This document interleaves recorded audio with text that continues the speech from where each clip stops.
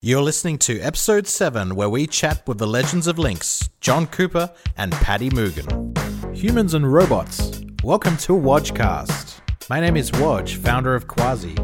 Thanks for joining me today. I interview digital marketing and branding superstars to find out what it means to have empathy in digital. What is digital empathy anyway? Let's find out together.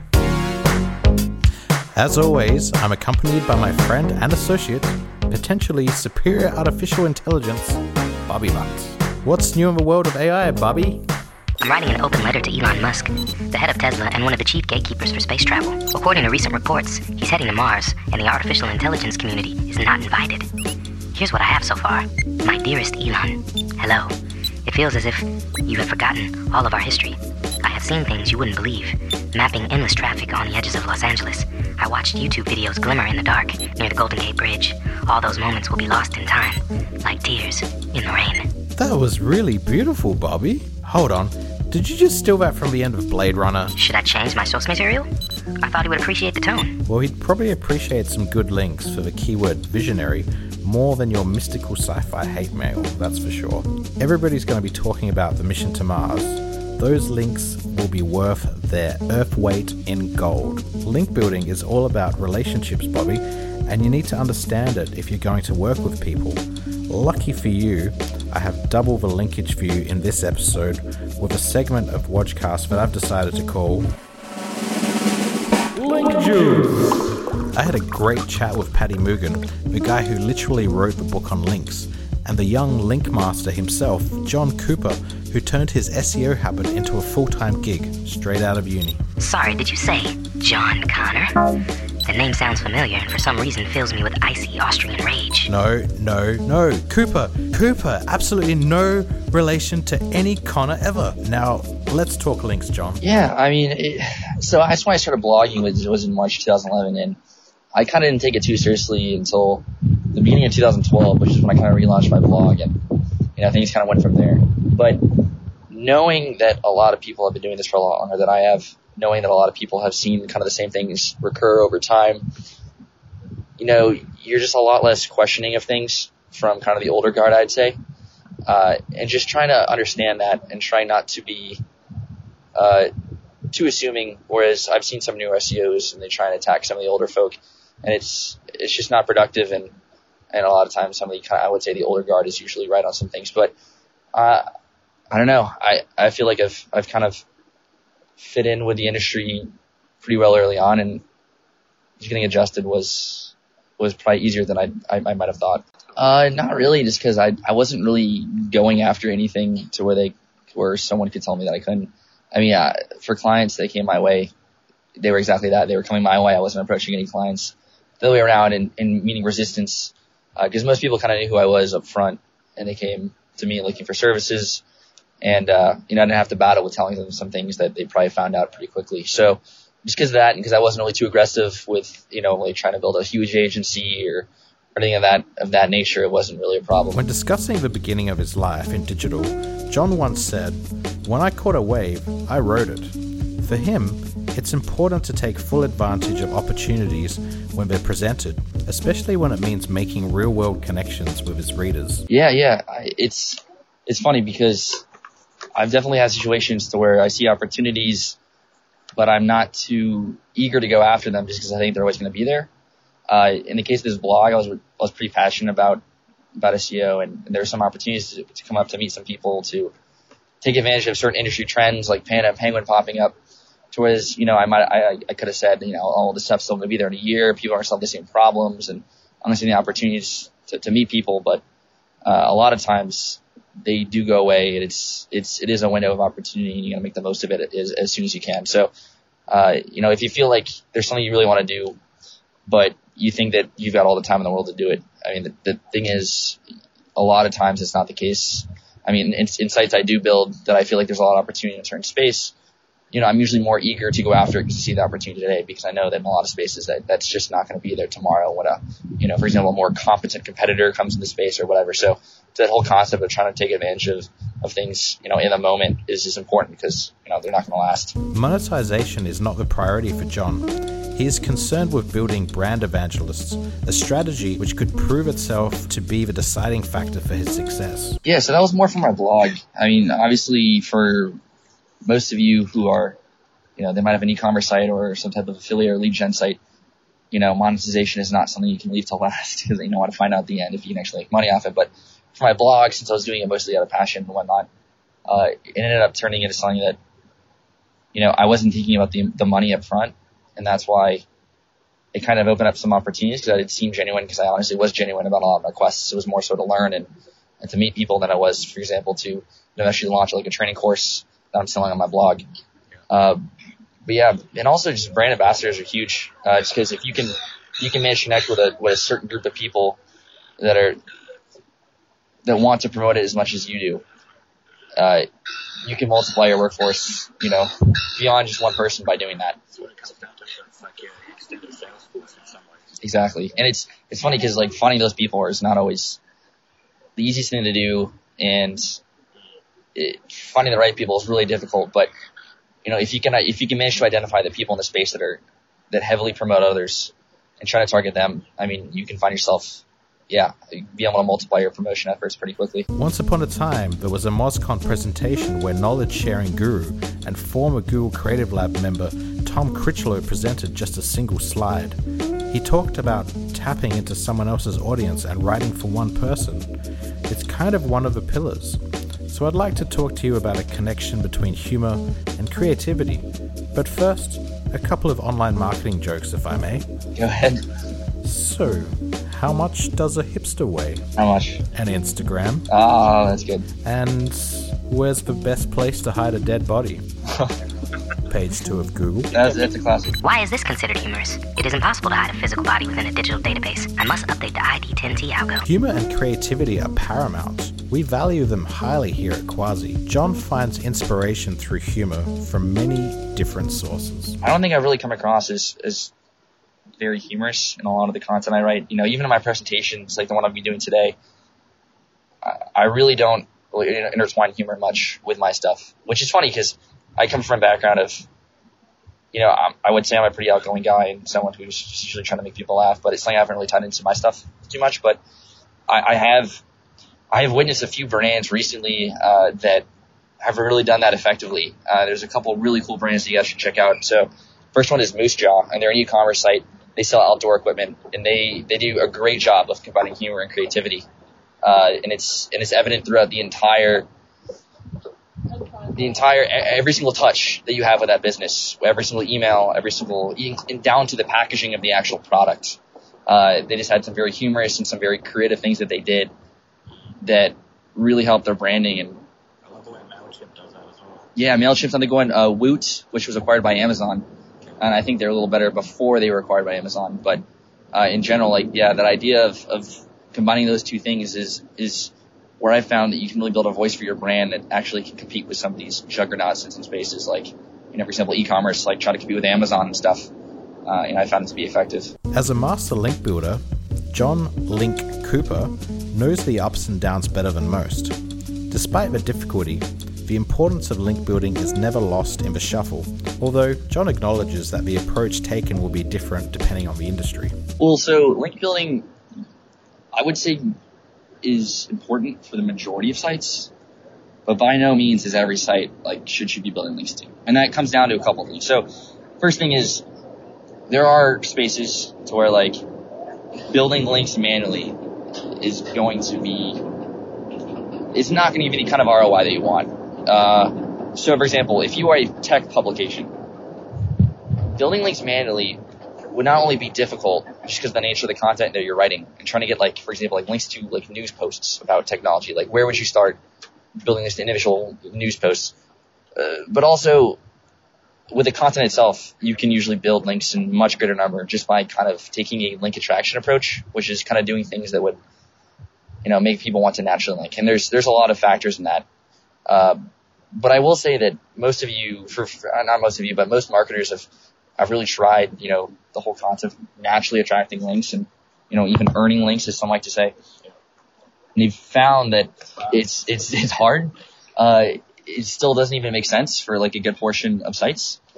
For example, like just any type of really competitive space, like payday loans, insurance, gambling, things like that. Like you try naturally attracting links to content that's actually going to move the needle. Like good luck.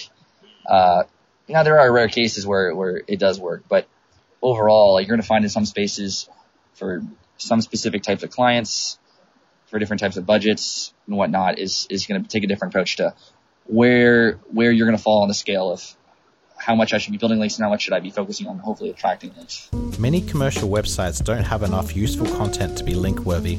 To have success attracting links naturally, there must be some sort of resource that other websites actually want to link to.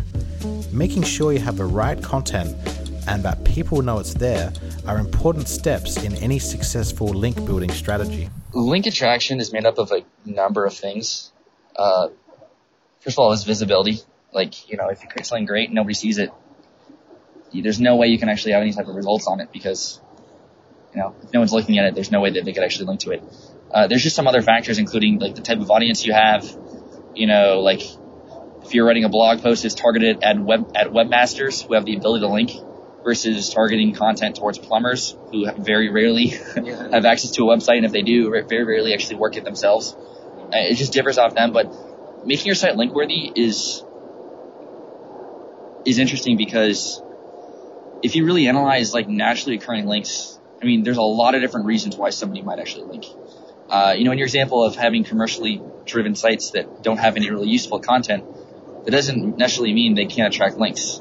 So like, for example, like bigger brands, they have the kind of trust that people will actually naturally like link to their category pages just because, like Nordstrom is a brand that they can trust sending people to. And it doesn't have to mean that their category pages can be super generally helpful, but they're going to link to it because it's a trusted brand.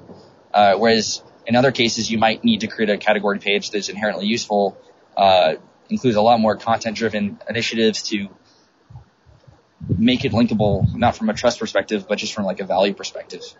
And just kind of understanding all the different angles that people link and why they link to help you kind of realize like what's going to be the angle that you go after. In an act of incredible transparency, John decided to author a post revealing his scaled link building campaign process from start to finish. Like many of the resources he publishes, it must have been a tough thing to put together, especially considering it was documenting his own internal process. Why reveal a successful strategy to others in a competitive field? The returns for the effort just don't compute. So it's funny, I actually spent probably 3 days on that post. I actually, the day it was published, I published it at like 9 a.m. my time, and I actually ended up going to sleep at 11 a.m. after that because I pulled an all-nighter. But kind of the reason why I wanted to kind of release at that point was because I realized a couple of things. So the first thing is, if you give away something for free, there's a lot less likelihood people are actually going to put it into use. Because like the main drawback I had was like I didn't want to give away something that was like too helpful, because like that's kind of my secret sauce. That's how I make money. I don't want to give away stuff that's taken me quite a while to learn. But I realized if I gave away this stuff for free, people are going to be less inclined to use it. There's studies have shown that if you give away information and people pay for it, they're a lot more likely to actually put it into use because they want to see a return on what they just bought.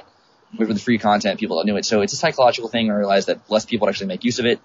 It was timing with BuzzStream. They released a really cool feature that really expedited the last stronghold that kind of defeated a truly scaled process that I found. And so once that was released, I really wanted to tell some people. Yeah, like a Chrome extension that allows you to kind of do stuff in the browser itself. So between those two things, and there hadn't been a post on my blog for a little bit, so I just felt like it was just good timing, and I was up for it. Very cool. And how long did it take you to put together the complete link building guide? The link building strategies guide. Different strategies. So initially that took me 20 to 25 hours, which I think was actually kind of small, considering. But I've made numerous updates to it over time. I'm on version like 3.0 at this point.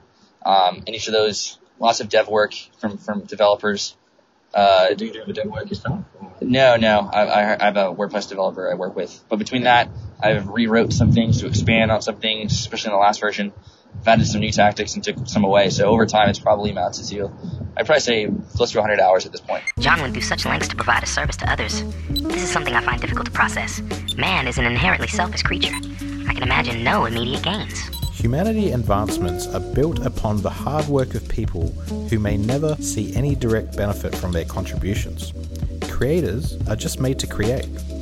And John's findings are a great starting point for any size company and can assist them as they develop link building strategies.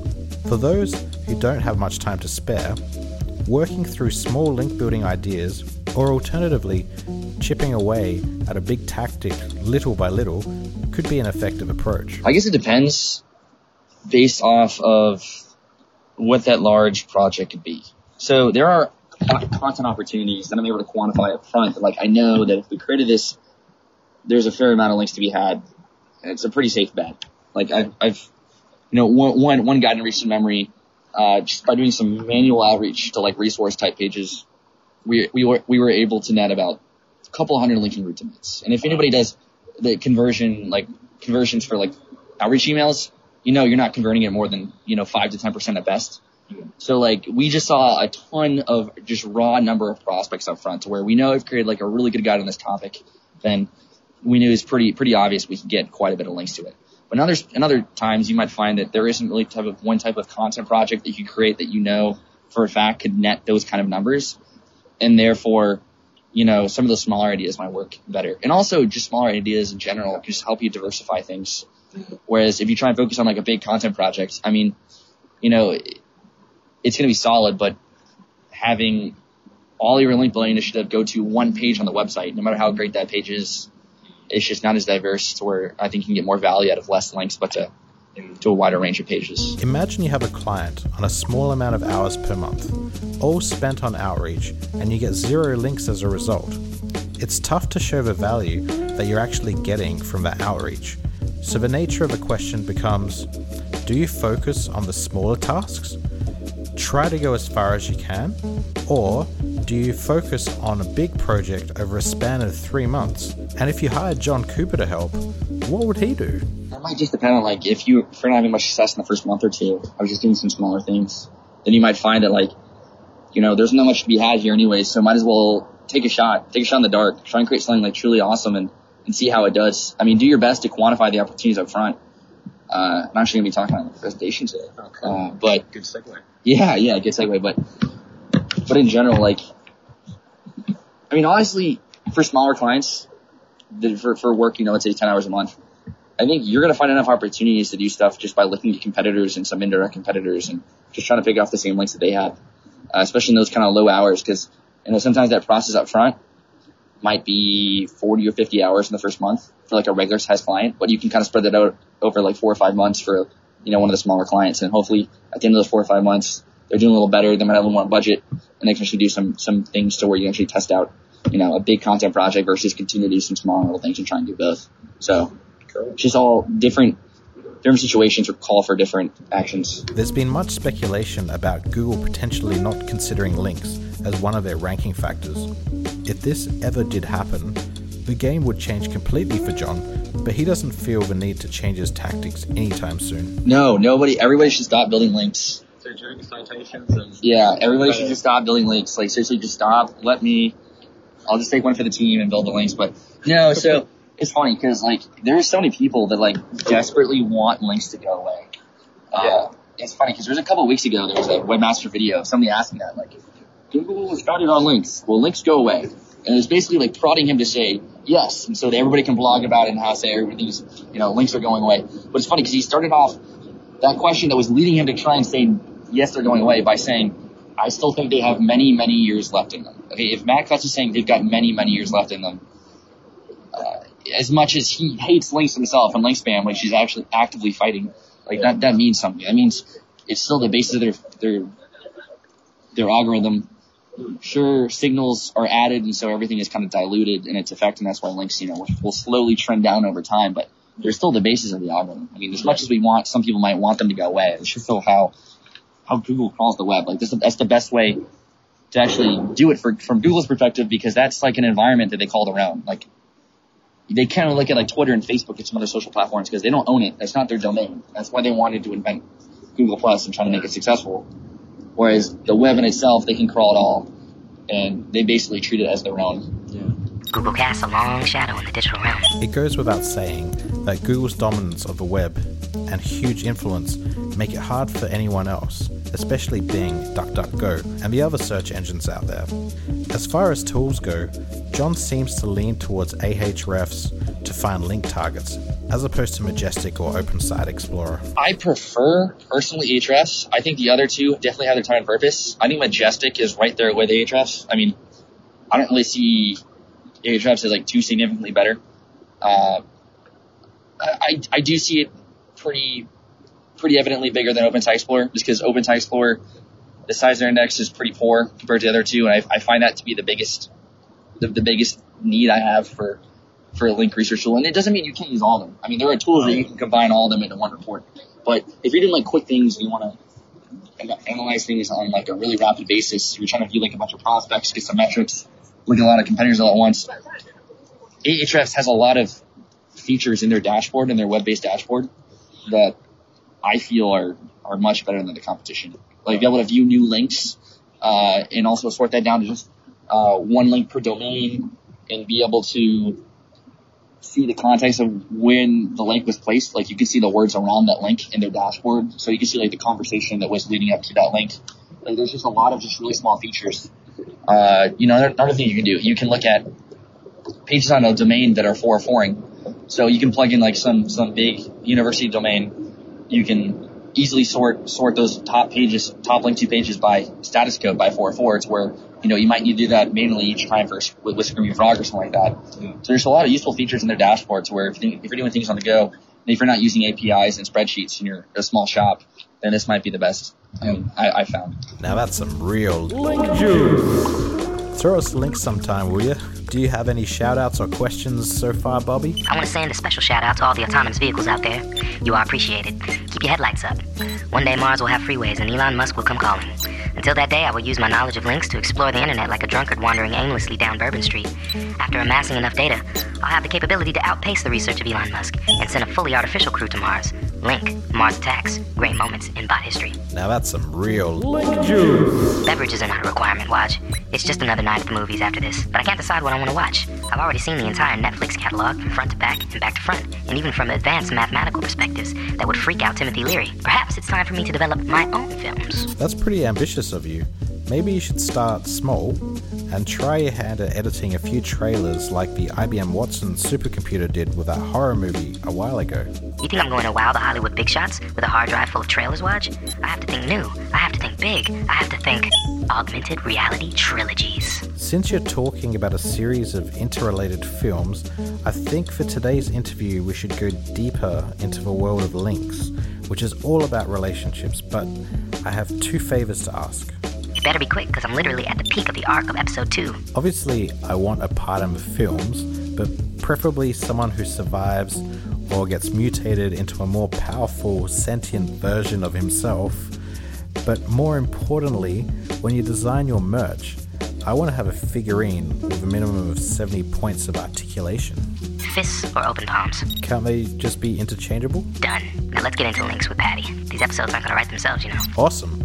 When it comes to Mr. Paddy Mugen, all you need to know is that he loves links. He loves his new company, Ira. He loves New Zealand. And back when we spoke in 2013, he loved working for the company Distilled, which many rate in high levels of awesomeness. It's great. Obviously, I'm biased, but it's a great place to work. We've got a really big team of SEOs now, and I think just over 50 of us now in the whole company across the 3 offices. It's probably more like actually 55, 60 now, I think. But it's great to have all those different people and bounce ideas off people. And just when you've got a client problem, you can just send an email around, and there's always someone who can help you. So it's nice to have that big team. But yeah, it's a cool place because they let you do stuff like SMX. They kind of let you go out and speak and blog how much you want. Yeah, it's a cool place. Distilled thinks Paddy is pretty cool too. There's a tweet from one of Paddy's colleagues of a photo of a wall in Distilled's offices with a giant mural of his likeness next to the slogan, "There's only one Paddy Mugen." It all started, I think it was our Christmas party last year, where, as you do, we went out and got very, very drunk. And one of our junior guys who'd been with the company about 3 or 4 years was on my team, so I've been training him up as an SEO. He was very, very drunk, and started singing outside the pub, "There's only one Paddy Mooger," in a football chant kind of theme. And then a couple of the other guys joined in, and it kind of went from there and became a bit of an internal meme. Nice. And all of a sudden our Seattle guys were saying it, New York was saying it. And then, so with the picture on the wall, that was actually done by Phil Nottingham. So each SEO at Distill, each employee at Distill gets what they call a happiness budget. So it's a budget they can spend each year on anything they want to make them happy. And the idea was to spend it on office chairs, nice big monitors, upgrades for your laptops, all that kind of proper stuff. And Phil decided to use it on getting a picture of me put on the wall in one of our meeting rooms, which I've not seen yet because I've not been back to the London office, but I thought it was photoshopped at first, and then I saw a video. I had a call with someone on Google Hangout, I saw it in the background. But yeah, that's where that kind of came from, and I'm a bit embarrassed about it because we've had new people join since I left, since I came over to New Zealand. And now they'll ask the same question. They're all going to be like, "Who the hell is this guy? Like, why is his picture on the wall?" You've got to come back and expect to have a royal treatment. Yeah, basically, yeah. But yeah, it's a bit of an internal meme that we've got going on. But I'm always, I bear the brunt of most of the memes at Distilled. As cool as Distilled is, Paddy got bitten by the travel bug and decided to have a sabbatical and explore the world. In another honourable act of unending coolness, Distilled supported his ambition and kept the one and only Paddy in the loop while he worked remotely from Queenstown, New Zealand. I went to New Zealand about 3 years ago and did like a 3-week tour of the North and South Islands. And just Lord of the Rings tour? Yeah, I did that last time. It's awesome. Like, I was just fell in love with the place and really wanted to live there for longer. So I kind of had the chance at Distilled to go on sabbatical. So I decided to move there for 6 months with my girlfriend. So yeah, we moved over there, lived there for 6 months, and then we're travelling for a few months on the way back to the UK now. But yeah, we just love the place, and Queenstown's really special. Nice tranquil place. Yeah, it's a world away from London. London's very busy, very congested, quite polluted, and you walk out in Queenstown and it's the exact opposite, so it's nice to have that change. During that fateful speech at MozCon in 2012, Paddy gave away 35 link building tips in 35 minutes. Not an easy feat, but there was some really great advice contained in those precious minutes. While some of the 35 tips were directed towards seasoned veteran companies with big budgets to invest in long-term strategies, Paddy also had strategies for smaller guys with less time or budget to spend. I think one of the things that I've seen a lot of success with recently is link building based around images, and basically seeing who's copied your images, going to it and approaching them and saying, "Hey, give us a credit link back. We can choose use our image," because that feels very natural to a lot of people, and you don't even have to ask for a link, you ask for a credit, which is a link, but you're asking for it. And even if you haven't got big budgets and you're quite a small team, doing that with your company logo, for example, can be a really quick win. It doesn't require any extra resource. Every company's got a logo, so you can just run that through Google image search, see if anyone's used it, and thank them for it, and see if there's a link there, and ask for it if there's not. I was actually going to take a photo of you and not send you a link to this interview, but get you to find it based on reverse image search. So you can find the archive and hit me up for a link afterwards. Yeah, and I can do a bit of outreach to you. But I think that's quite a good tactic. It's quite low cost, but you can take it all the way to the other extent as well, whereby you get a professional photographer in to take unique photos just for you, and then do it off the back of that if you've got a bit more budget. The other thing which one of my clients had quite a lot of success with recently is broken link building. So literally just finding their broken links, 404 pages, realigning those. That's worked out quite well. On their own sites or on external sites? External links pointing to them. So particularly with the older clients who've been around for many years, they've always got broken links somewhere. There's also a really good tip from, I think it's Will Reynolds that I've heard speak about it, where you look for misspellings of your brand name in the links. So if someone's, like distilled.net is our URL, but if someone spelled distilled wrong, but still linking to us, searching for that in backlink, like OpenSite Explorer, Majestic, looking for those and seeing if someone's linking to the misspelling of the URL, and approaching them saying, "Hey, sorry, it's broken, could you fix it?" That's quite a good low-cost tactic as well, because everyone always spells stuff wrong, so there's going to be a few broken ones. Nature of the internet. In 2013, Paddy produced a book on link building called The Link Building Book. It's quite an epic, well-developed, comprehensive guide to the entire process of link building that took some serious time and energy to put together. So the first idea came in April 2012, and I'd been invited to speak at MozCon. So the idea was I was going to give it away to the audience at MozCon, but time constraints got in the way, and it just wasn't going to happen. So I was working on it part-time for probably about 6 or 7 months before I went to New Zealand. And then once I got to New Zealand, I was working pretty much full-time on it for about 2 or 3 months. And then it just kind of kept growing and growing. Originally it was meant to be about 20,000-30,000 words. That ended up being nearly 70. So it just kept growing and growing and growing, and I kept working really late nights and trying to get it all done. But it kind of just... so probably about 9 months in total it took. But that was kind of half part-time, half full-time. And then eventually I just had to say, that's it, get it live, publish it, rather than just keep it out. So it took quite a long time in the end, but I think it's worth it. It's been really good. Certainly a lot better than I expected. The sales have been really good so far. And all the feedback's been great as well. Yeah. There's been a few really good pieces of constructive criticism of it, so there's definitely areas that I can improve. So I'm going to try and do that in the next edition and try and add some more stuff in. But most people have really loved it, recommended it to others, that kind of stuff, so I'm really happy with it at the moment. And all the emails that I get have all been really positive, so I'm quite happy with it. Towards the end of the book, he gives a summary of the different types of link building tactics out there. I would have liked to see how Paddy rated each tactic, but he decided to hold off judgment for the book. Yeah, I did actually consider doing that, and I realised that I didn't really have time to do that in the end, and so there's actually a link in the book to John Cooper's list of link building tactics, because he's done a similar thing.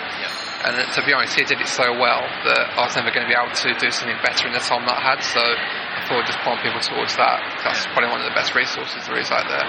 But yeah, I will want to do that at some point, because some tactics are applicable for e-commerce sites, some are good for B2B sites, so I do want to try and segment a little bit more and make it more useful.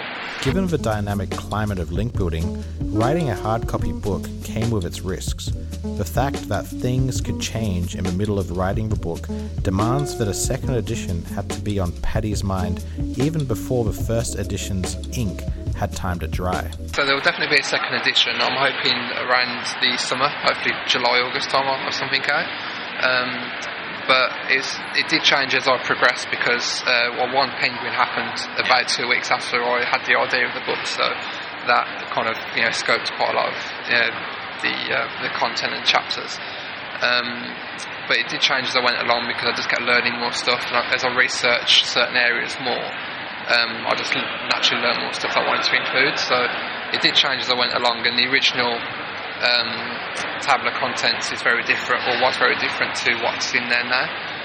Because also I started getting feedback from my colleagues at Distilled, got some friends to look at it, and I just kept coming up with more and more ideas for what I could include, so it ended up being very, very different in the end. But hopefully what I've got is still quite comprehensive. There's still stuff I want to include. But it's just, I've got quite high standards with that kind of thing, so I look at it now and think what I should have, or what I could have included, rather than what's actually in there. So I just keep thinking of what I could add to it, and hopefully it'll be even more comprehensive. It's one of the main reasons why I didn't want to do just print versions of the book as well, because with an online version, an ebook, you just send out a new version, to tomorrow and it's done. Whereas with print, obviously you can't go back. Once it's done, it's done. So that's one of the reasons why I stayed away from the print side of things. I just want to keep it online and keep it easy for people to update and read, rather than having to reprint every time, because that'd be quite messy and expensive. In the book, Paddy also mentions a personal site that he's been running for a while that has served as a solid testing ground to measure the impact of certain link building techniques post Penguin and Panda. I've got a few of my own sites that I kind of mess about with, and some of them used to make a bit of money, most of them don't anymore, because I've just not got the time to really keep at them. But a lot of my really old sites, most of them don't rank for anything anymore, because they were built upon really bad spammy links. They were kind of like my test sites years and years ago. and I used to fire all sorts of crappy links at them, and none of them rank anymore. Yeah. I've got a couple of ones where I don't really want to rank them. I just set them up to test random things on. So yeah, I've not really got any of them running properly anymore. They're just kind of spare time. Testing grounds. Yeah. Which is good to have, I think, because sometimes I test stuff on my own blog, but I don't really want to risk doing anything too shady on my own blog just in case it goes wrong. This day and age, it's not worth the risk, is it? No, not at all, because with Penguin especially, even a small amount of bad links could cause you problems now, I think. Having a risk-free arena to test out strategies has given Paddy the ability to see what tactics can stand the test of time. That sounds like the kind of training programs of a Matrix. Pity you lack the interface to join in a spirited kung fu battle. My Tiger style cannot be matched, except by the Crane style. But your browsing history suggests you haven't been keeping up with your Wu-Tang Regiment watch. I think ultimately that you've got to think about the stuff that Google will never want to penalise, and ultimately that comes back to having a website that deserves to get links. And one of the problems that I have sometimes with clients is I look at their website and I won't know why they deserve to get links, and you ask them themselves, you say, well, why should someone link to you? Why should TechCrunch link to you? Why should Mashable link to you? And they struggle to answer it, and that's quite a bad sign anyway. So I think the sort of stuff that stands the test of time is a website that's genuinely link worthy. So it's got good resources on there, they've got really good product pages, they've got a good product, that in itself is link worthy. Having something unique. So I think really that's the sort of thing that I want to see SEOs pushing more towards, is just genuinely good marketing of the products and marketing of the company. That's the sort of stuff that Google doesn't want to penalise, so it will stand the test of time. Whereas the low level tactics that Google are going to catch them at some point. It's just a matter of when rather than if, which makes things harder, but for the people that can get it right, it's going to work out for them. Understanding the customer and creating a strong user experience is a key component of Paddy's SEO practice. Again, it comes back to just good marketing. You provide a good experience for your customers, and they're going to come back to you. I wrote a blog post a few weeks ago about building online assets that Google can't take away, and one of those things is a good customer base, because if you've got a loyal customer base, you don't need to rank. They come straight back to you. They just Google your brand, or they'll have your bookmarks, they'll type in your URL, and you don't need to rank well for those customers to keep coming back and buying from you. So being able to build out a loyal customer base is probably number one on the list of priorities online. Audience thing, isn't it? Exactly. I mean, a good example within the industry is actually SEO Moz. People don't. They get traffic through people Googling SEO tools and SEO software, but their customers love them so much that they just come straight back. They don't need to Google stuff. It goes without saying that establishing relationships is important in link building. The longer Paddy has been in the game, the more his good reputation becomes an asset that can make things easier from time to time.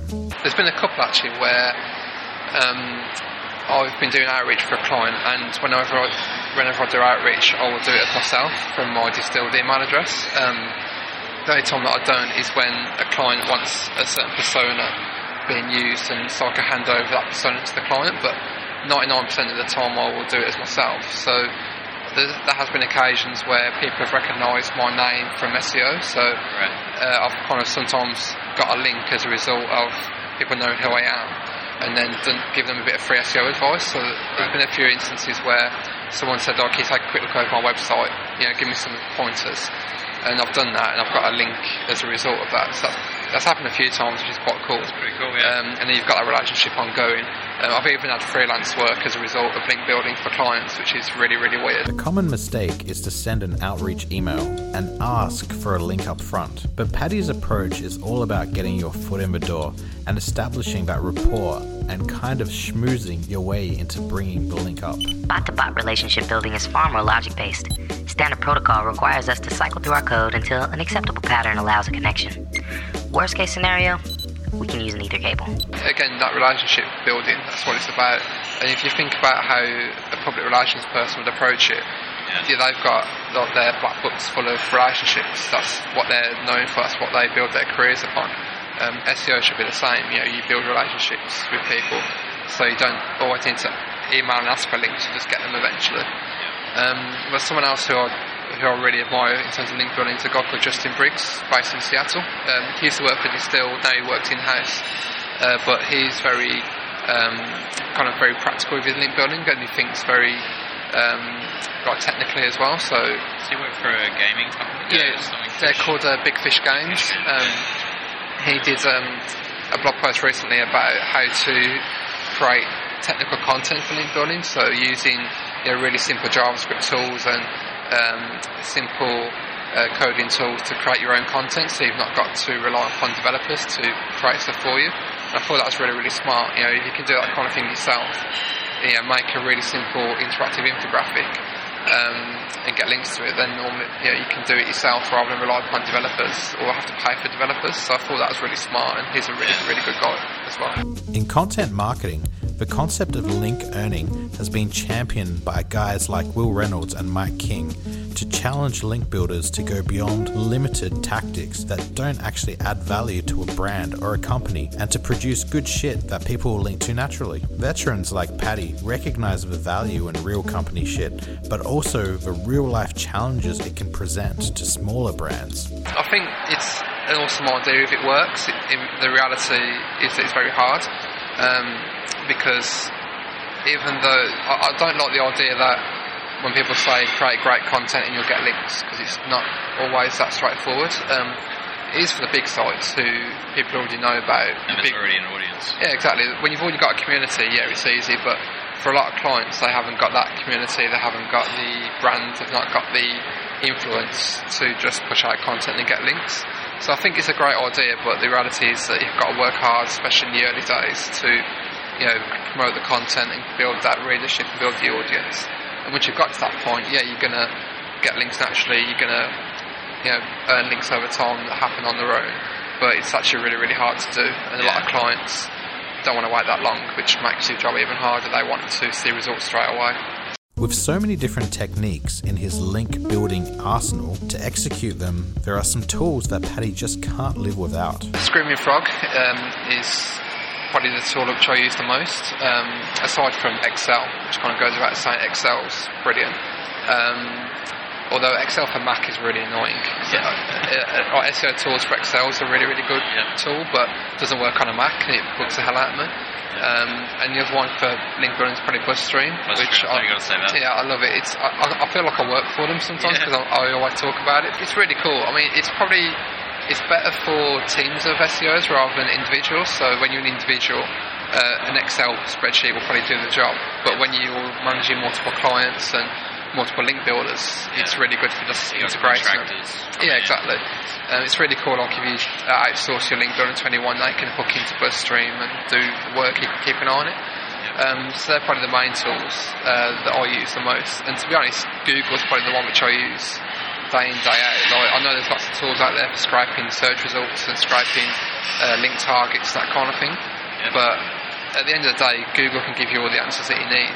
They're the ones who they've got all the websites, you can find them on Google, so for free, rather than spending loads of money on tools. So I definitely advise figuring out how to use advanced search queries on Google and how to narrow down results really quickly.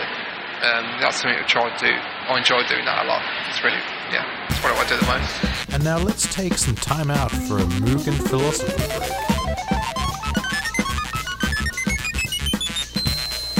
How many links could a link builder build if a link builder could build links? I've got this thing about I'm trying to change the way that people think about link building a little bit, because I did have it in my SMX deck originally, but I've taken it out now. That basically a good link builder will get you links. It's pretty straightforward. But then a great link builder will get you links that you didn't ask for, and I think moving towards that mindset of a link builder being able to get links I didn't ask for is the way it's got to go eventually, because they're the links, again, which Google don't want to penalise. They're the ones that are given naturally. Well, that was fun. I think Paddy's no longer at Distilled now, and he's running his own shop called Ira. So check out his new website, ira.net, I believe. And you can follow Paddy on social and catch him speaking around the globe. And not just Paddy, but you can also follow John Cooper on social media. We'll have the links below in the show notes. and as well as their website and some of our favorite work they've produced. So if you enjoyed this episode, please share it with your family, friends, networks, colleagues, bots, pets, associates, everyone you could think of. Now, Bobby's been programmed to be a quick learner, and it's time for Bobby to ask me a few questions that piqued his curiosity from this episode. What do you got for me, Bobby? Do you remember your first link attempt? Yeah, so I believe it was a website. I think it was called Possum Pages. It was like a big page, and all it had on it was links. And I had to get a link placement for one of our clients. Thank goodness we don't have to do that anymore. We all know I have plenty of content. So what do I do with it? You gotta make sure it's quality, Bobby. You gotta make sure that people want to consume it. Because it's not just having content, it's gotta be good quality content that has a reason to be shared. I usually like to run the mum test. Would you share this with your mum? Probably gonna be good content that'll get links. Bit of a strange question, but is Patty Mugen a long-lost relative of the Moog synth? Not that I'm aware of. I don't think so. There's not too many of us. So what do you say, Bobby? Can I wield the mighty Moog like a synth lord all over the theme song to your film franchise? Last request. Let's start with a jam, and we'll take it from there. Well, that's all the time we have today, folks. Thanks again for listening along. Tune in next week for our conversation with Jason Asadre on episode 8. And remember, look after each other online because empathy is organic and you can't automate empathy.